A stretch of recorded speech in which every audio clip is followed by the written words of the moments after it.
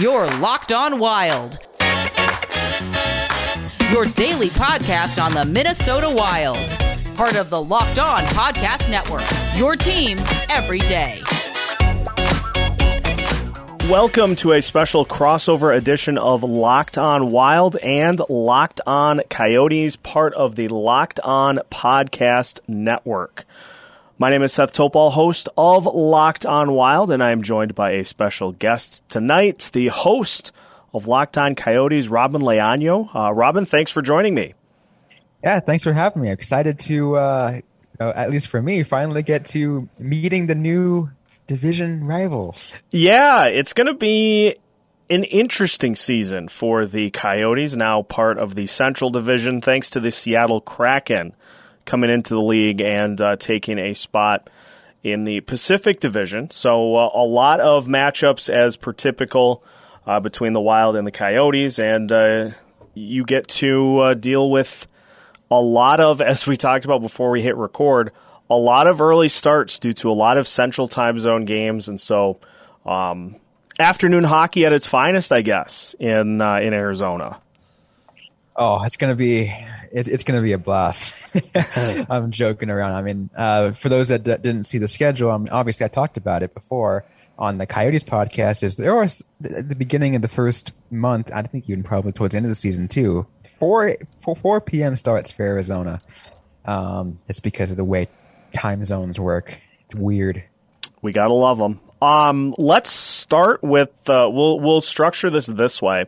We'll start with some Arizona Coyotes questions that I have.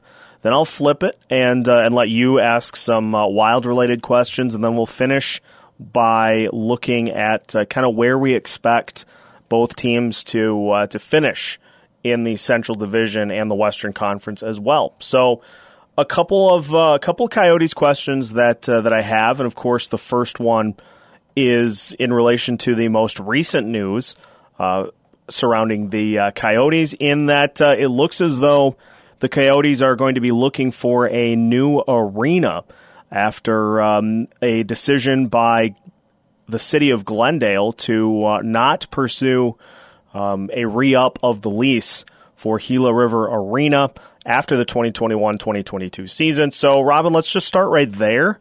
Were you shocked by that news, and what does that mean now for the Coyotes in terms of a spot for them to play beyond this season? So the way I've been trying to look at this is, am I shocked? No. Am I shocked it happened at this point? Yeah. Am I shocked that the city of Glendale was the one that ended negotiations? Absolutely. I thought that Glendale was the one that was going to try to hold them on as long as they could, even though everyone knows that the Coyotes long term was never in Glendale, and that's why I'm not surprised. This was eventually going to happen. There was tensions always between management and the city of Glendale. It just never was going to work. It's going to be sad because Gila River Arena obviously has been the place for Coyotes fans for the last 18 years, and they were in downtown for a while and everything like that, but now they have to find a new home, and there are several options out there that I think is interesting. Things that I think people should consider. The Veterans Memorial Coliseum is the most likely. It's the one that's been put out there, I think, by like 99% of media outlets. That's the one where it's like essentially it's built for hockey. It used to have the old Phoenix Roadrunners, and I think even however many other Sun Dogs and whatever other professional hockey team used to happen before the Coyotes came to town. It's just super old, so it would need millions of dollars in renovations. So not ideal, really. Another option is the Chase Field, where the Arizona Diamondbacks baseball team plays. It's enclosed, so it's possible. Sightlines would be terrible, but the relationship between the Coyotes and the Diamondbacks is all the way up there. And then obviously the city of Glendale can be like, okay, let's go back to negotiation table, just because of what's the term for it? I think some people think that this was a negotiation ploy to try to get the Coyotes to pay more. Wild fans are certainly familiar with negotiating tactics, as with what is currently going on between the team and Kirill Kaprizov. So, I certainly am no stranger to that, but it's going to be fascinating to see how that plays out and where the Coyotes end up. So, obviously, that is the biggest news surrounding the team here in what has been a really busy offseason for the Coyotes. I mean, Darcy Kemper off to the Colorado Avalanche to take over for Philip Grubauer, who went to the Kraken. A flurry of trades.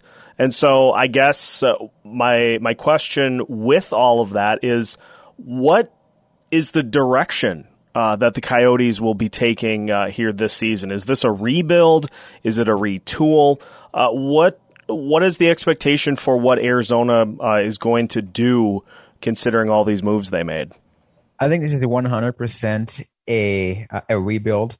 I think there's no one that's hiding behind that. I think the term that the Coyotes are using, Bill Armstrong, as well as their new coach, Andre Tourigny, I think the term that they used is fresh start.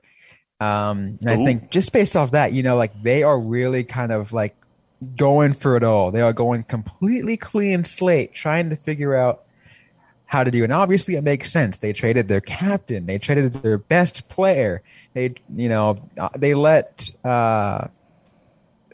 away both their goaltenders. Two of their three goaltenders.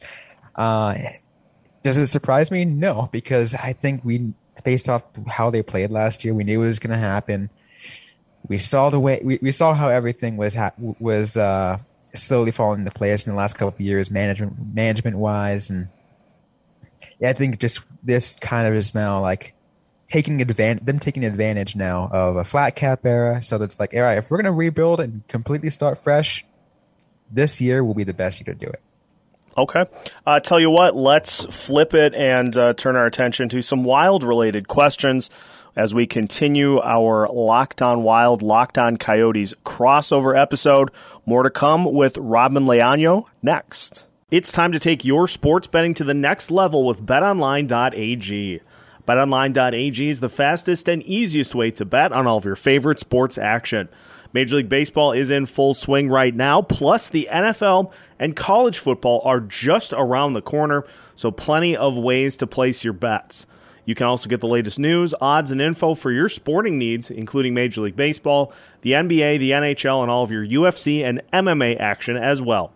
So before the next pitch, head to betonline.ag on your laptop or mobile device and check out all the great sporting news, sign-up bonuses, and contest information. Don't sit on the sidelines anymore. This is your chance to get into the game as teams prep for their runs to the playoffs. So head to betonline.ag on your laptop or mobile device and sign up today to receive your 50% welcome bonus on your first deposit. Make sure to use the promo code LOCKEDON at betonline.ag, your online sportsbook experts. Continuing today's crossover episode of Locked On Wild and Locked On Coyotes, Seth Topol joined by the host of Locked On Coyotes, Robin Leano. And Robin, it is now your turn to ask me some Wild-related questions, so I will step into the hot seat and fire away. I mean, I guess the first one I have to ask about is what is the latest with this Kirill Kaprizov saga? I mean, I see so many different things popping up. Where are they at right now in terms of him coming in? Because he was the guy that terrified the Coyotes the most. Because I think whenever we played them. Well, it is the hot button topic, and I will just kind of do a quick timeline of what we've seen. So, obviously, the contract negotiations have been going on pretty much throughout the off season, and there just has been a louder and louder kind of reaction from the Kaprizov side of things. There was the rumor that he was going to hold out and go play in the KHL for a year. That was squashed pretty effectively last week I've got a tweet from Michael Russo that offers the latest update, which was a week ago. A contract doesn't sound imminent, but the good news on the Kirill Kaprizov contract talks with the Minnesota Wild. There's been a lot of conversation lately between the Wild and the Calder Trophy winner's side. Also, CSKA Moscow has publicly stated he's not playing there this season.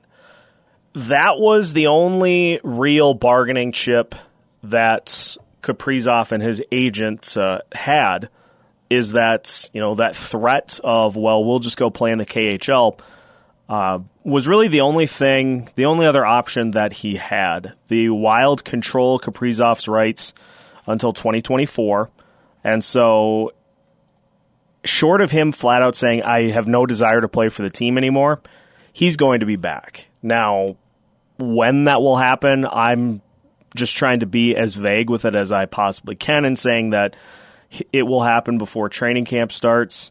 I would like to see it done by the end of the month, but obviously there are just a few days left in August.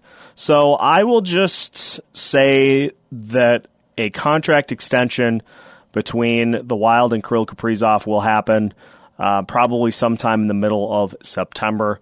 I'm guessing it's going to be a little bit in between. Kaprizov's camp wanted to go short. They wanted to go 3 years for a higher amount of money. The Wild have been trying to get him to sign an 8-year deal for varying amounts. That just has not been what his camp is looking for.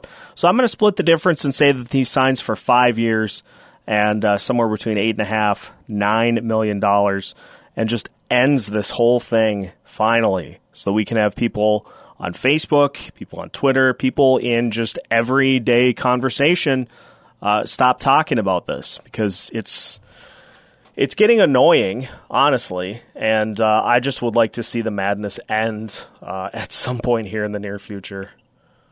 Oh yeah, I would sure hope so for you, because that's I would tell you, toxic people on social media suck. As I could tell you, as a Coyotes reporter, I could tell you that's for a fact. Couple other things too I want to, probably might be good to touch on is obviously the Wild also going through some other roster changes. So two of their most well-known players getting bought out. How does that affect the way that they're looking forward to in the next couple of seasons? It's a very interesting kind of approach that the Wild are taking to this with the buyouts for Zach Parise and Ryan Suter. Obviously, it freed up cap space here in the near term, but going down the road, 4 years from now, they are going to be in a pretty tight spot. So the buyouts freed up money this year. They free up a little bit of money next year, and then the 2 years after that, it's like $15 million in dead cap money that they will just be carrying on the books to have those guys not part of the team. So it's obviously a legitimate concern for Bill Guerin and company, because that is not an amount of money that you can just kind of not need. So I'm really interested to see just how much of the young prospects in this Wild system get play at that point. The assumption is that Marco Rossi and Matt Boldy will be well incorporated into the mix by that point, so we could see some other guys a little further down the list. Marat Hustendinov, maybe Alex Kovanov. At that point, you probably would see Jesper Wallstad within the next 2 or 3 years get a chance to try to take over for Cam Talbot if he's not re-signed. So they're going to have to go really young in order to combat all that dead cap money. And so these next 4 years are going to be full-out auditions for a lot of guys in the farm system. And if they perform well, then this team, once the buyouts go down to really minimal amounts of money, they're going to have a nice core that they can build around in free agency and in trades and other such things. So if they can get through this 4-year window with a lot of young players getting a lot of chance to prove themselves, they're going to be real dangerous, I think, in that fifth year of the Parise Suter buyouts, because they'll have a lot of money to be able to do things with, and theoretically they'll have a lot of prospects that have played that can contribute to the team. So they'll have players for cheap on the roster, which means that they can go big fish hunting once those buyouts drop back down. Okay. One other question too, that I guess regarding a player that Coyotes fans will definitely know. He was part of the Coyotes for the last few years. The Wild signing Alex Goligoski, 1 year, $5 million. What are your personal expectations of signing that a 36-year-old defenseman to that 1 year contract? Well, it's going to be fun because Goligoski gets an opportunity to play with the hometown team, which is something that was certainly appealing to him. And it's a perfect scenario for him, I think, because he can come in and he can just step in as Ryan Suter's direct replacement on that top line. He gets a chance to be paired with Jared Spurgeon, so that means that he is going to not have to be relied upon as much when that pair is out there as he maybe has had to be in the past. And, a veteran player who knows himself enough to know kind of what he can and can't do, I think it's a perfect fit. And there are going to be some younger defensemen on this team as well. So he'll get a chance to be a mentor to some of those guys also. And, it was one of those things where he had been linked to the Wild for so long that you just expected that it was going to happen. And when it finally did, you look at the numbers and just remarkably consistent throughout the course of his career in terms of points. And, just the things that he does, from what I have been told, really good on the power play. And so that's going to help. I just think it was, looking at needing a replacement for Ryan Suter, I think it was the perfect fit. And so I was happy that the Wild made the move, and I'm really excited to see what Goligoski brings to the table when he finally suits up for this team when the season gets going. Awesome. Well, that's all the questions that I have for Minnesota. Perfect. We will finish things off today by taking a look at where we expect both the Wild and the Coyotes to end up in the standings. Final segment of today's crossover episode of Locked On Wild and Locked On Coyotes continues after this. This summer, Built Bar wants to help you celebrate freedom of choice. Did you know Built Bar has a ton of amazing flavors? They've got coconut, cherry barcia, raspberry mint brownie, double chocolate, salted caramel, strawberry orange, cookies and cream, and German chocolate. For my money, raspberry's the way to go, but if you're not sure which flavor's right for you, grab a mixed box, and you'll get 2 each of the 9 flavors. The best part, though, about Built Bars is they are amazingly healthy. Each bar contains 17 to 18 grams of protein, ranges in calories from 130 to 180, contains only 4 to 5 grams of sugar, and only 4 to 5 grams of net carbs. So they're amazingly healthy. They taste great. What's not to like about Built Bar? And if you go to Built.com and use the promo code LOCKED15, you'll get 15% off of your first order. Again, use the promo code LOCKED15 for 15% off at Built.com. Does this sound familiar? You've got one device that lets you catch the game live, another that lets you stream your favorite shows, you're watching sports highlights on your phone, and you got your neighbor's best friend's login for the good stuff. Well, I'm here to tell you there is a simple way to get all the entertainment you love without the hassle, and a great way to finally get your TV together. It's called DirecTV Stream, and it brings your live TV and on-demand favorites together like never before, so you can watch your favorite sports, movies, and shows all in one place. That means no more juggling remotes and no need to buy another device ever again. And the best part, there's no annual contract. So get rid of the clutter and the confusion and get your TV together with DirecTV Stream. You can learn more at DirecTV.com. That's DirecTV.com. Compatible device required. Content varies by package. Final segment of today's episode of Locked On Wild and Locked On Coyotes, a crossover off-season episode here today. Seth Topol joined by Robin Leano. And Robin, let's look at the standings. Obviously, as we mentioned, the Coyotes now in the Central Division. And you look at the teams that also make up the rest of the Central Division. You've got Chicago, Winnipeg, Nashville, St. Louis, Colorado, and Dallas. From the Arizona side of things, where do you expect the Coyotes? Where do you think the Coyotes will finish within the Central Division here this season?